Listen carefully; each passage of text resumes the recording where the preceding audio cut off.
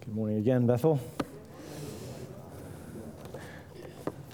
As I was baptizing Susanna and Kevin, I was thinking ahead to Luke chapter 15 that we're going to get to soon. And, you know, you hear those testimonies and it's so encouraging, and you certainly rejoice over sinners who have repented. And just like it says in Luke 15, I tell you that in the same way, there will be more joy in heaven over one sinner who repents than over 99 righteous persons who think they need no repentance. So praise God for his grace, and continue to pray for Susanna and for Kevin as they grow in their faith in Christ.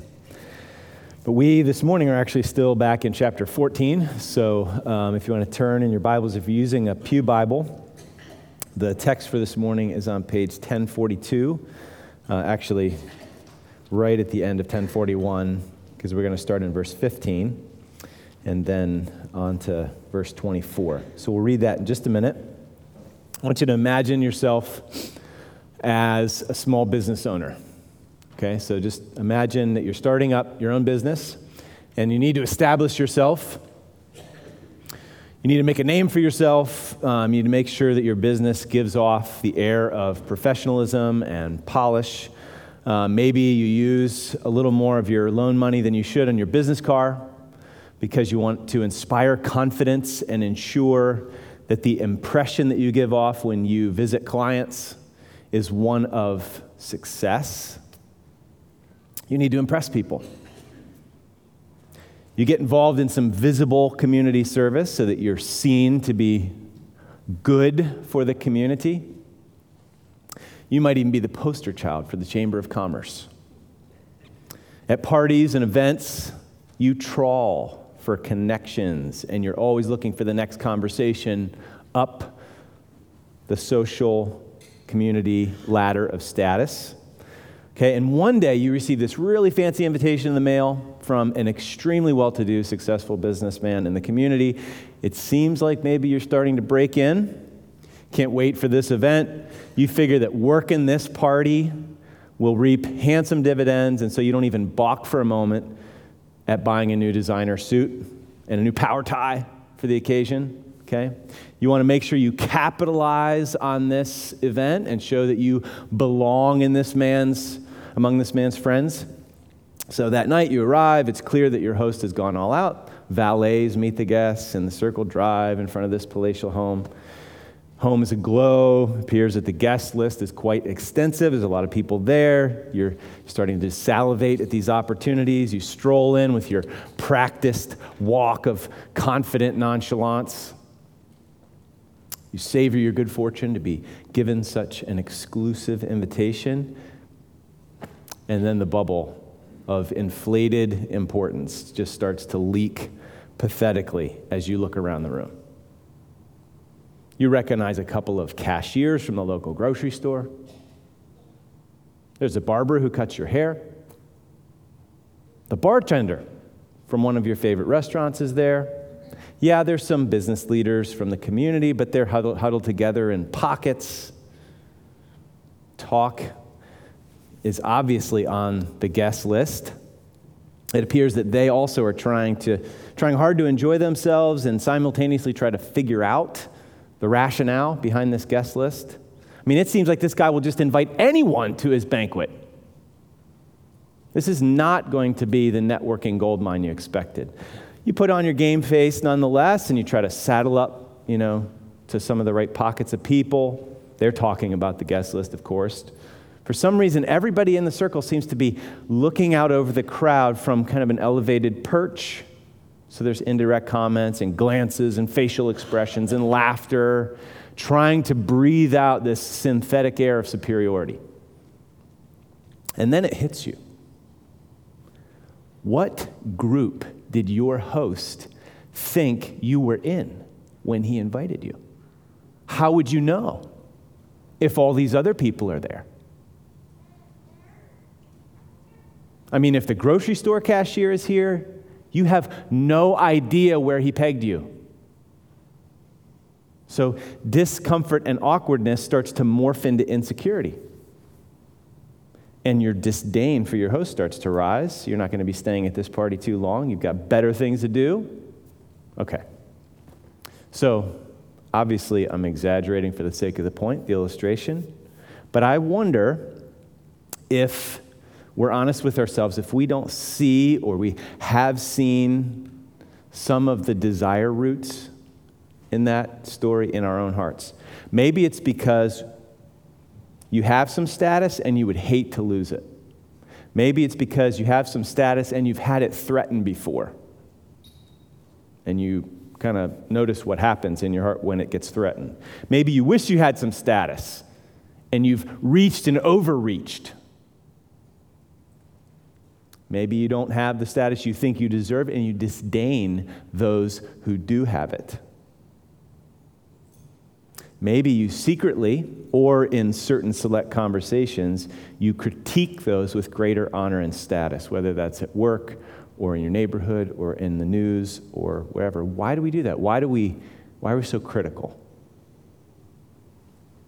So just ponder those dynamics, where that intersects with your own heart, and then, you know what? Guess what? Good news this morning. Jesus loves us. And he wants to free us from that tiresome business.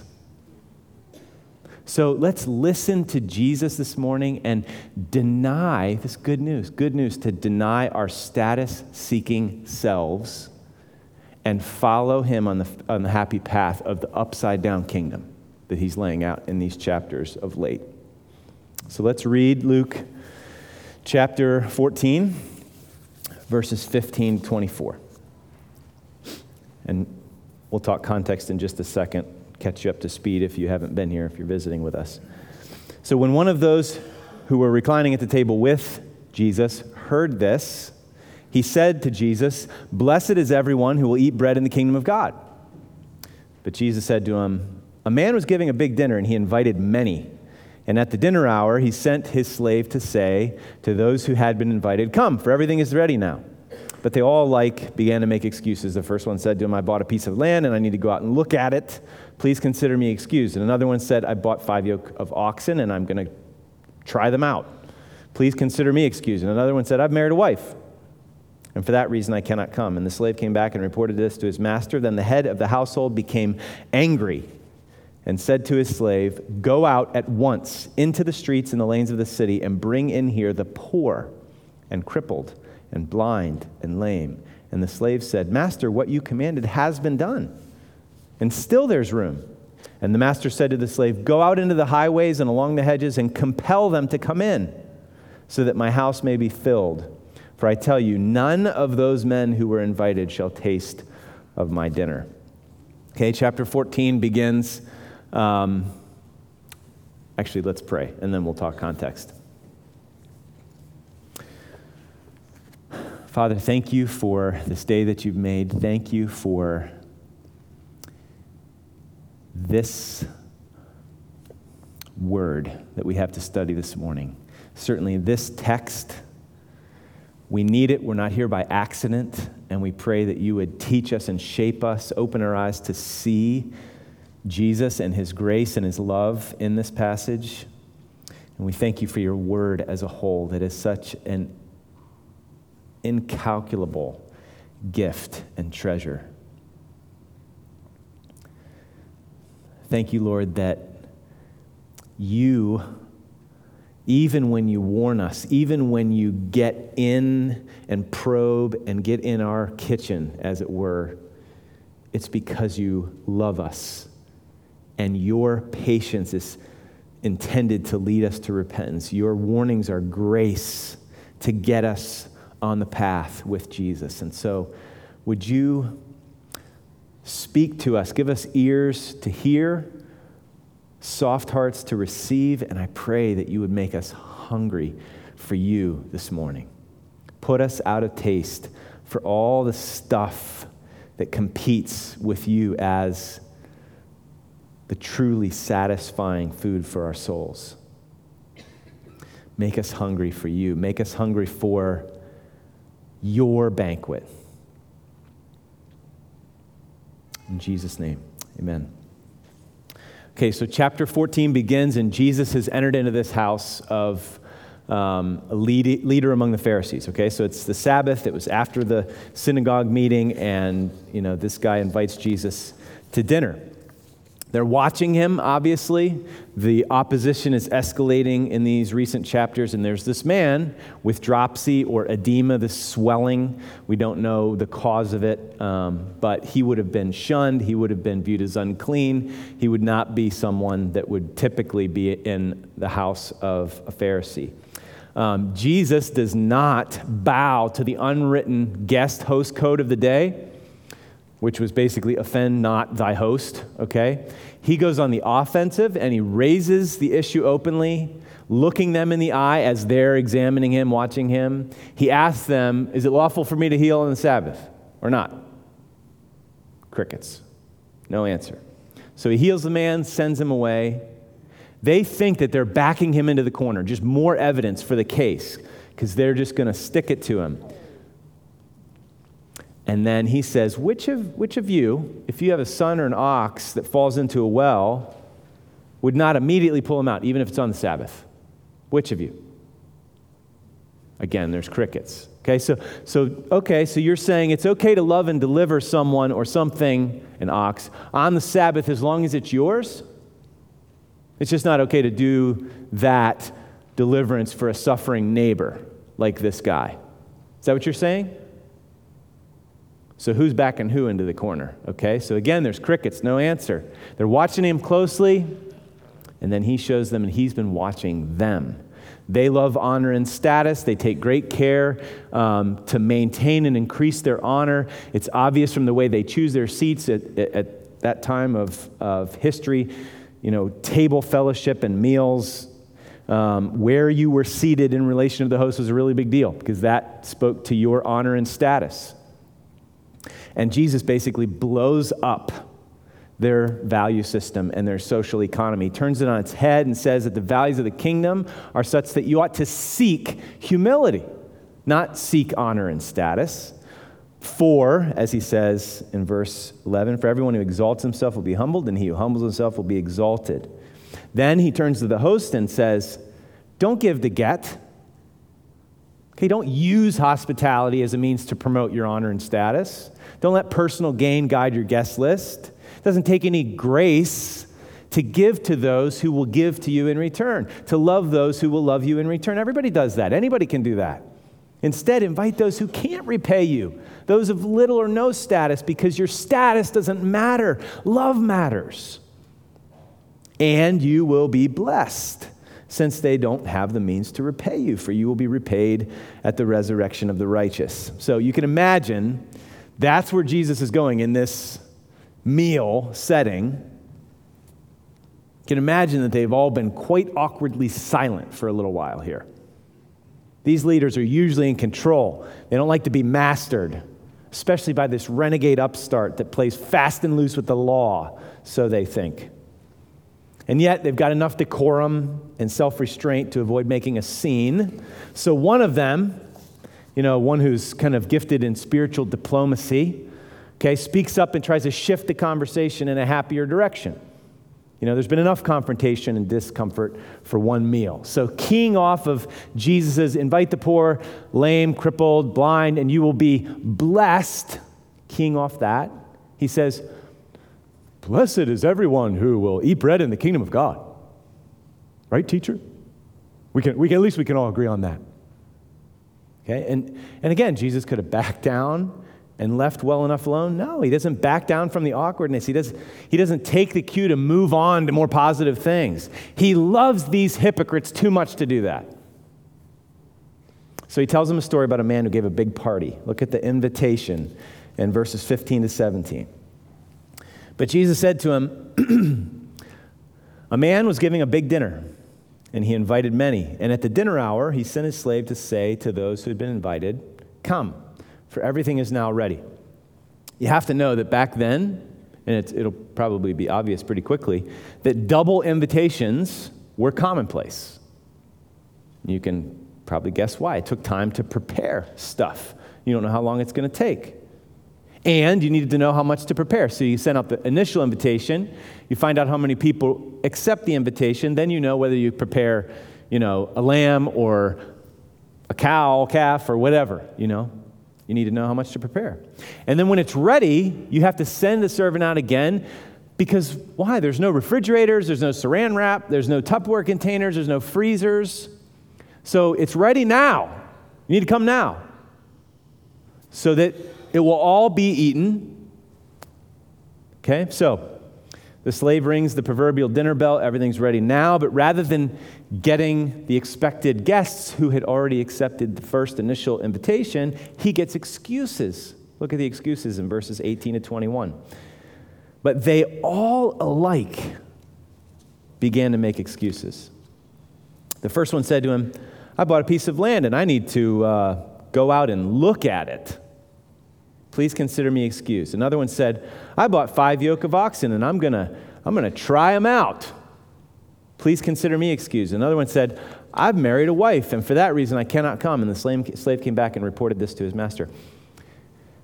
It's almost as if there's a conspiracy among the invitees to smear the reputation of the host.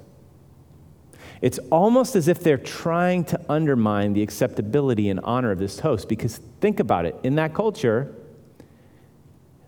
what a dishonor, a public shaming statement it was to reject the invitation. And then rejection after rejection, you'd almost wonder, what's going on here? Are they in together on this? Well, remember, Jesus is talking to the Pharisees. And they're obviously getting together against him. So they make their excuses. First, I bought some property. I need to go and look at it. Okay, who in the world would buy a piece of, I know it happens, but, by and large, come on, generally speaking, who in the world would buy a piece of property without having already looked at it? It's the dinner hour. What is going to happen between, whatever time that was and tomorrow when you can go look at it? Nothing's going to happen. It's absurd. And so, yes, in Greek, in the first century, that excuse is still as lame as it sounds in English in our century. Okay? Second, I bought 10 oxen. I need to try them out. Okay? No one would buy oxen without making sure that they could do the work that you were buying them for. Okay? Go ahead. Capital L, lame. These are obviously people of means, so purchasing property. 10 oxen. The last one, I've married a wife, and for that reason I cannot come. Okay, there's probably an allusion here to Deuteronomy 24, where maybe you're familiar with this. When a man is newly married, he shall not go out with the army or be liable for any other public duty. He shall be free at home 1 year to be happy with his wife, whom he's taken. But again, this is misapplication of the text. The main purpose there is to protect him against dying in battle and leave a very young widow. And secondly, to promote this, happy foundation of marriage by guarding him from too heavy a load of outside duties. This had nothing to do with going to a party. Okay? That's not a heavy load duty. And they go together.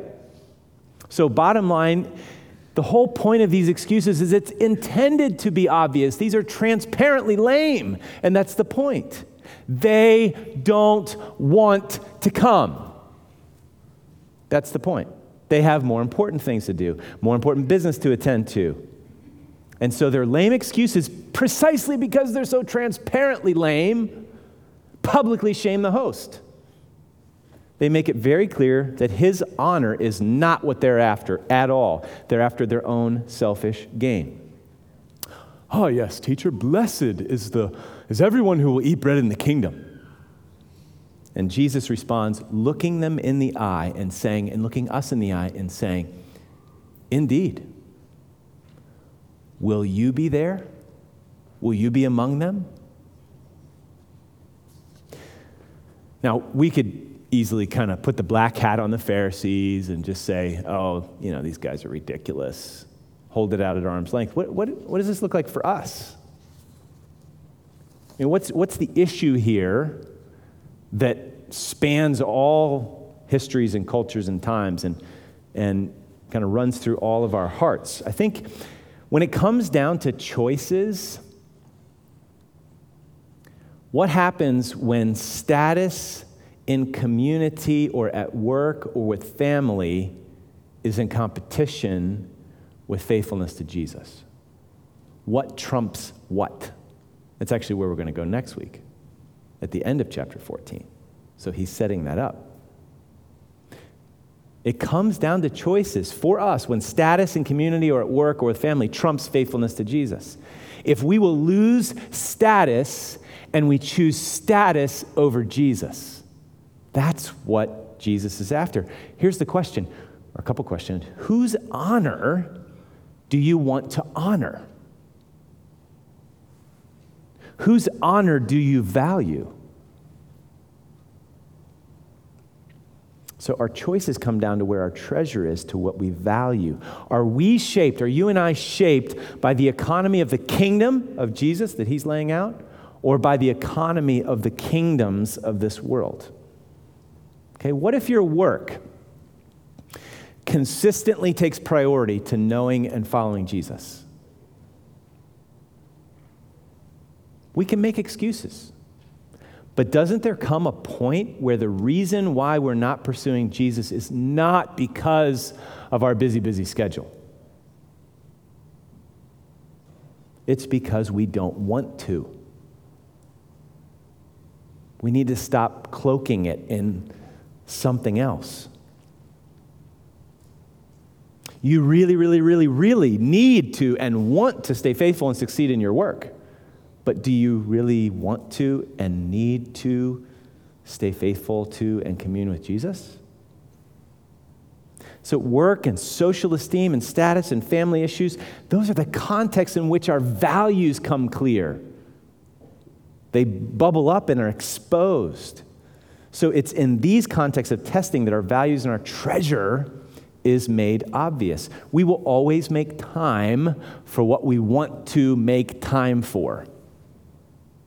So take the third excuse now. What if your spouse, as he moves it into family relationships, and for what it's worth, these are just 3 representative categories. It's not like these are the only excuses out there, okay? What if your spouse isn't, quote unquote, into Jesus like you are? Maybe he or she is willing to go to church now and then or whatever, but if on account of their values, you value Jesus less, what if you allow their disinterest to chill your interest? What does that mean? It means that you have a greater interest than Jesus. I know there's all kinds of qualifications and nuances if you were to really unpack that for someone if they were wrestling through that situation, okay? But still, the issue stands. It exposes where our heart is at. Okay, we can all fall prey to this.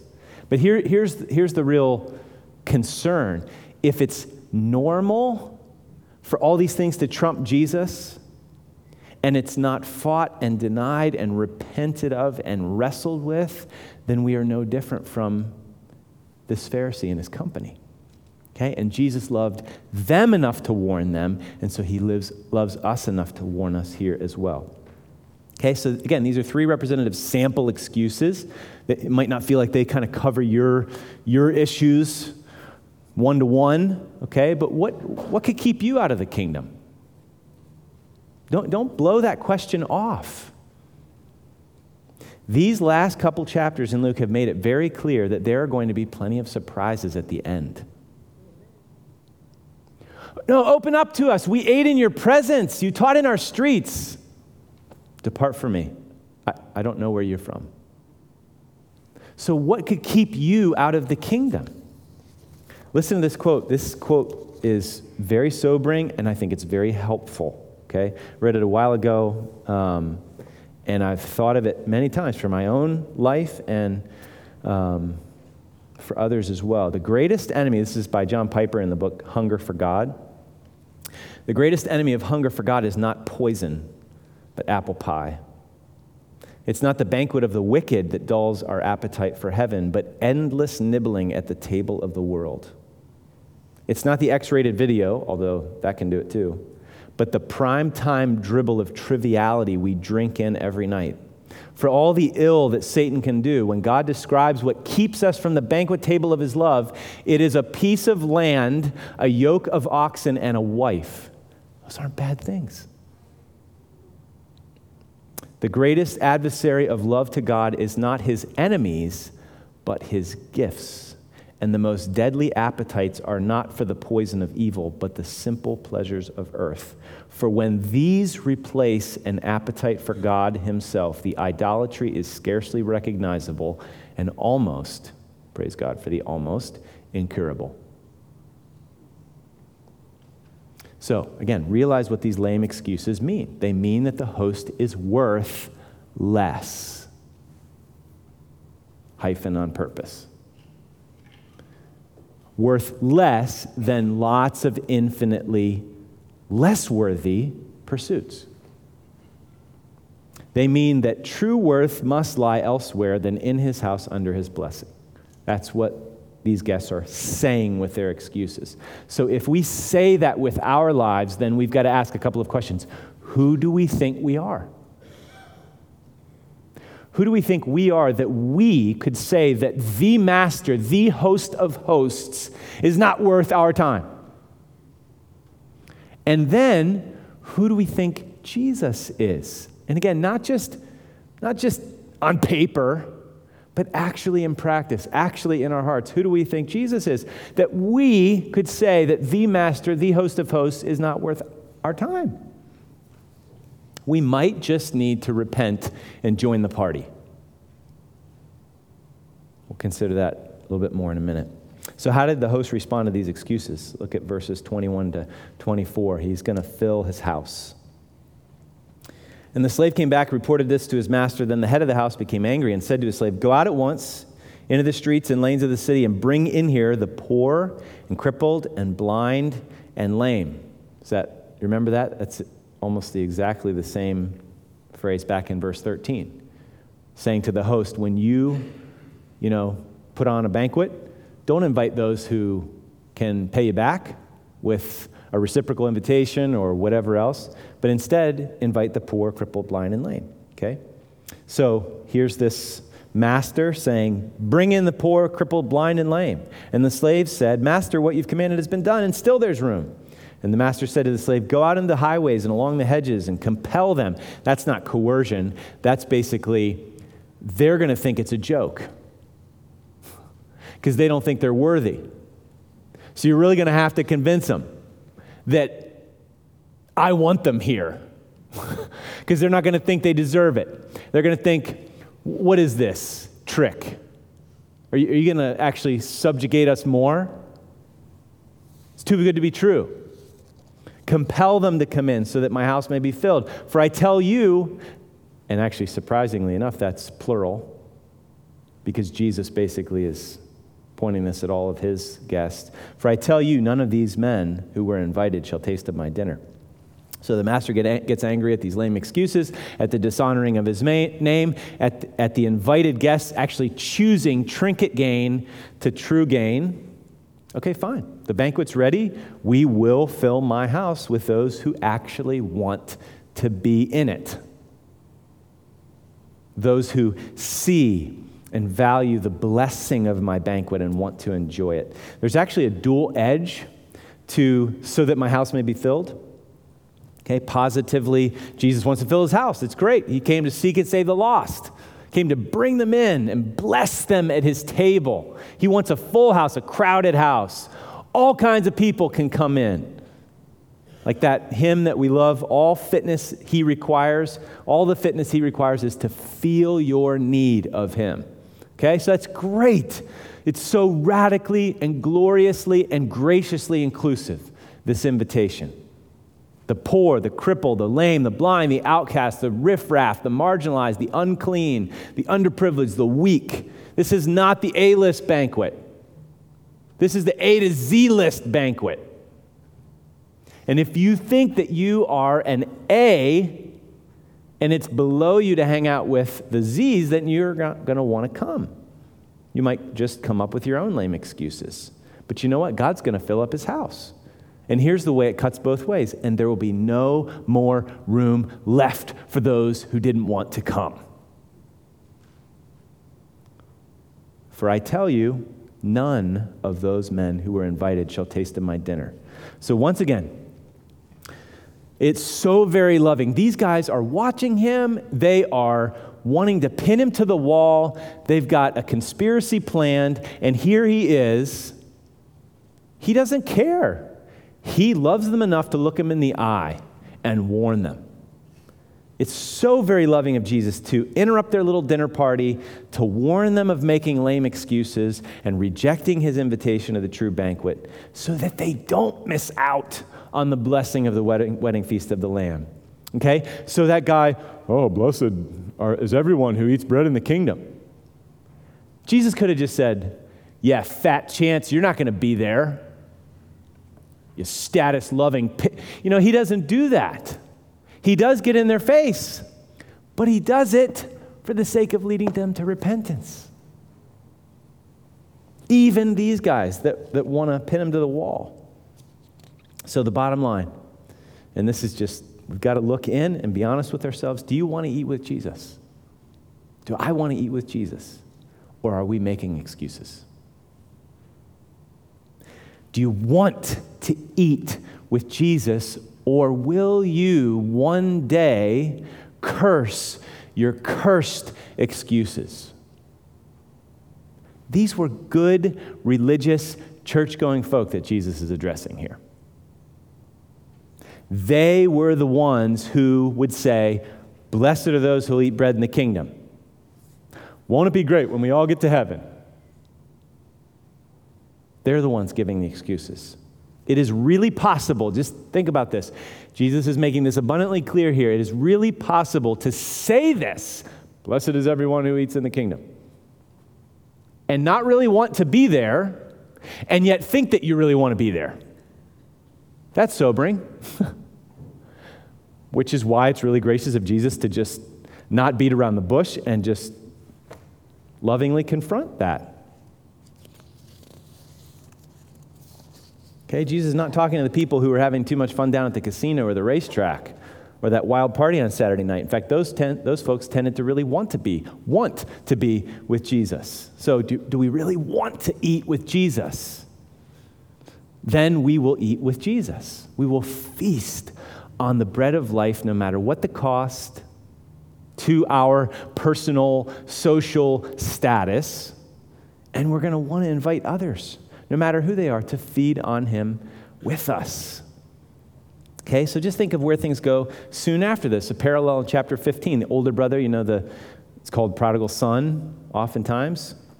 But how does it end? The older brother refuses to go into the party because he's self-righteous, because he's proud, because he wanted the blessings from the Father rather than the relationship with the Father. And he doesn't think this other guy deserves it. And he's just ticked off. Excuses. Okay, so underneath, what's fundamentally the issue? What you want is fundamentally the issue. Do you have a pulse on what you treasure? Do you keep your pulse on what you treasure? The kingdom of heaven is like a treasure hidden in the field. And a man, after he found it, he sold all that he had. In his joy, he went and sold all that he had to buy that field. He's hungry. He wants that field. So he's going to guard his heart. Guard your heart, for from it flow all the issues of life. Yeah. So do you have the pulse on what you treasure? Do you keep your pulse on what you treasure? Listen how, this is sobering, but it's really good to hear this. God gets angry when we refuse to eat what is good. Jeremy Taylor, a Puritan, said, God threatens terrible things if we will not be happy in him. And so mercifully, graciously, he calls us away from lesser things to the greatest things. The text that Jay read from Isaiah 55. Come to why do you waste your money on that which isn't food? What can't benefit you truly? Come, eat what's good. It's free. Come. Why don't you want to come? So we might just need to repent of all the cheesy parties and in groups and circles we want to be in and start eating what is really, truly good. I mean, this is a call to taste and see that the Lord is good. We need kingdom taste buds. The Spirit of God comes. This is one way to describe conversion. You get new taste buds. All of a sudden, you're put out of taste for the things that used to allure you and have such power over you. And all of a sudden, you've got hunger and thirst for something completely different, or different things that used to be tasteless to you. So the Spirit of God comes, gives us new hearts, puts a new spirit within us so that we have new desires and new taste buds. If created things taste better to you than Jesus, you will not join him at his table. Even if you say, blessed, so piously, blessed or ritualistically or whatever, lip service. So we need to taste and see that the Lord is good. That's the only way to heaven. Isn't that great? How about that for a call to the gospel? Taste and see. Come and eat. Blessed is everyone who will eat bread in the kingdom. Yes, indeed, will you and I be among them. What are we hungry for? Now. Okay? Because if we realize that we are nothing more than poor spiritual beggars, when we get invited to Jesus' party, we are so thankful and overwhelmed. We are saying, what in the world am I doing here? You're pinching yourself. That me, even spiritual mendicant beggar that I am, me, what in the world am I doing here? That Jesus, the host of hosts, the King of kings, the master of masters, the one who has the greatest honor in the universe, who's worthy of all praise, he's given me bread. He's feeding me at his table. He invited me to his table. What am I doing here? The bread of life, the best bread by the best host. If that's the orientation, then we're going to have no problem partying with and inviting other spiritually bankrupt beggars to the meal. So Romans 12:16 says, live in harmony with one another. Do not be haughty, but associate with the lowly. Never be wise in your own sight. Okay? Think, in Jesus' story, the host is a man of means. Those who make excuses are also those of means. Property, oxen. So there's this edge of warning here for those who stand, listen to this, who stand to lose status and honor by following Jesus. Okay, there are some people in the world, I think this is why James says, has not God chosen those who are poor in the eyes of this world to be rich in faith? They don't have anything to lose.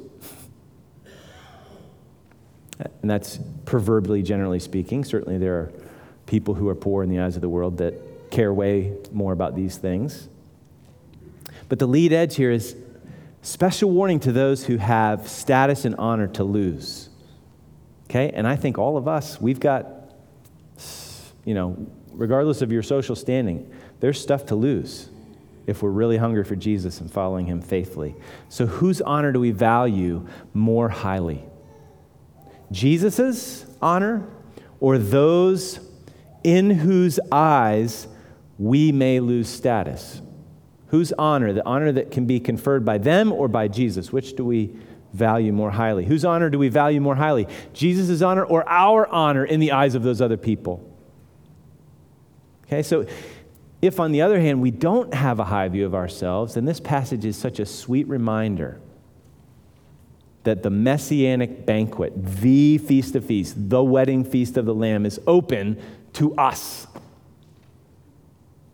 I mean, we have no right to eat at this table, and yet we will eat at this table. Okay, inclusion at Jesus' table is not about social or economic or religious or even moral status. It's about humbly accepting the invitation, not giving lame excuses, as if there was anything in the world more important or valuable than the honor of this host. And this host is the one who is willing to be shamed. Do you see how the host in the story, he just totally threw the honor-shame thing and the guest list stuff to the wind? Bring them all in.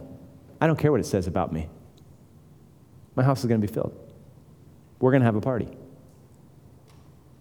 And God so loved this world that he sent his son, and Jesus willingly took on flesh and became a slave, even to the point of death on a cross. So this host was willing to be shamed so that we could be included. So do we know our spiritual poverty? Do we know the riches of Jesus' mercy? Do we want to eat with him? And do we wonder at the fact that even us, even me, could be sitting at his table? I mean, I think we just ought to be blown away with how blessed we are and how right this Pharisee was, even though he didn't realize it. Blessed is everyone who will eat bread in the kingdom. So, if you want to, you will eat with Jesus. Just end on an encouraging, positive, like, this is awesome, hope-filled point. Let's remind ourselves, we are going to join Jesus at the wedding feast of the Lamb. We're going to participate in the eternal party in the new heavens and the new earth. Listen to Isaiah 25. Make it your own. This is your future. Doesn't matter if you don't get invited to anything in this life and you just feel like you're always on the outside. It doesn't matter. This is yours. Listen to this. Isaiah 25, O Lord, you are my God. I will exalt you. I will praise your name, for you have done wonderful things, plans formed of old, faithful and sure. For you have made the city a heap, the fortified city a ruin, the foreigner's palace is a city no more. It will never be rebuilt. Therefore, he goes on, and basically he's saying those who exalt themselves will be humbled. And then he's going to raise up the humble, just like it says in Luke 14, verse 6. On this mountain, the Lord of hosts, I love this, will make for all peoples a feast of rich food, a feast of well-aged wine, of rich food full of marrow, of aged wine well refined. And he will, here's what's on the menu for God, wonderful menu for us. On God's menu is, I'm going to swallow up on this mountain the covering that's cast over all peoples, the veil that's spread over all the nations. I'm going to swallow up death forever. I'm going to eat death, and I'm going to give you full and abundant life forever and set out the best feast you could even conceive of, way beyond your comprehension. He'll swallow up death forever, and the Lord God will wipe away tears from all faces, and the reproach of his people will take away from all. He will take away from all the earth, for the Lord has spoken. It will be said on that day, behold, this is our God. We've waited for him, that he might save us. Sometimes it seemed like loss. Like we were getting the short end of the stick. But, by his grace, he kept us hanging on in faith, and we wanted him. And we wanted to eat at his table. And here he is. We waited for him that he might save us. This is the Lord. We've waited for him. Let us be glad and rejoice in his salvation. So here's how it ends. Revelation 19, from the throne came a voice saying, praise our God, all you his servants, you who fear him, small and great. The great can be humble too and want him. Then I heard what seemed to be the voice of a great multitude, like the roar of many waters and like the sound of mighty peals of thunder, crying out, hallelujah, for the Lord our God, the Almighty, reigns. Let us rejoice and exult and give him the glory, for the marriage of the Lamb has come and his bride has made herself ready. It was granted to her to clothe herself with fine linen, bright and pure, for the fine linen is the righteous deeds of the saints. And the angel said to me, write this, blessed are those who are invited to the marriage supper of the Lamb. And he said to me, these are the true words of God. So the banquet is nearly ready. Can you smell it? We've smelled it. We've been able to sample some of the fare. We can eat the bread of life and drink the living water now, and it makes us hungry. We have the first fruits and the foretaste now, and it makes us hungry for the fullness of the banquet. So let's stay hungry and get the invitations out, especially to those who aren't on anyone's guest list but Jesus's. just like us. We don't deserve to be on anybody's guest list, certainly not Jesus's. So let's stay hungry and get the invitations out. Revelation 22:17, and then we're going to close with a song, All Who Are Thirsty. The Spirit and the bride say, come. And let the one who hears say, come. And let the one who is thirsty come. Let the one who desires, who wants it, take the water of life without price. He who testifies to these things says, surely I am coming soon. Amen? Come, Lord Jesus. The grace of the Lord Jesus be with us all. Amen.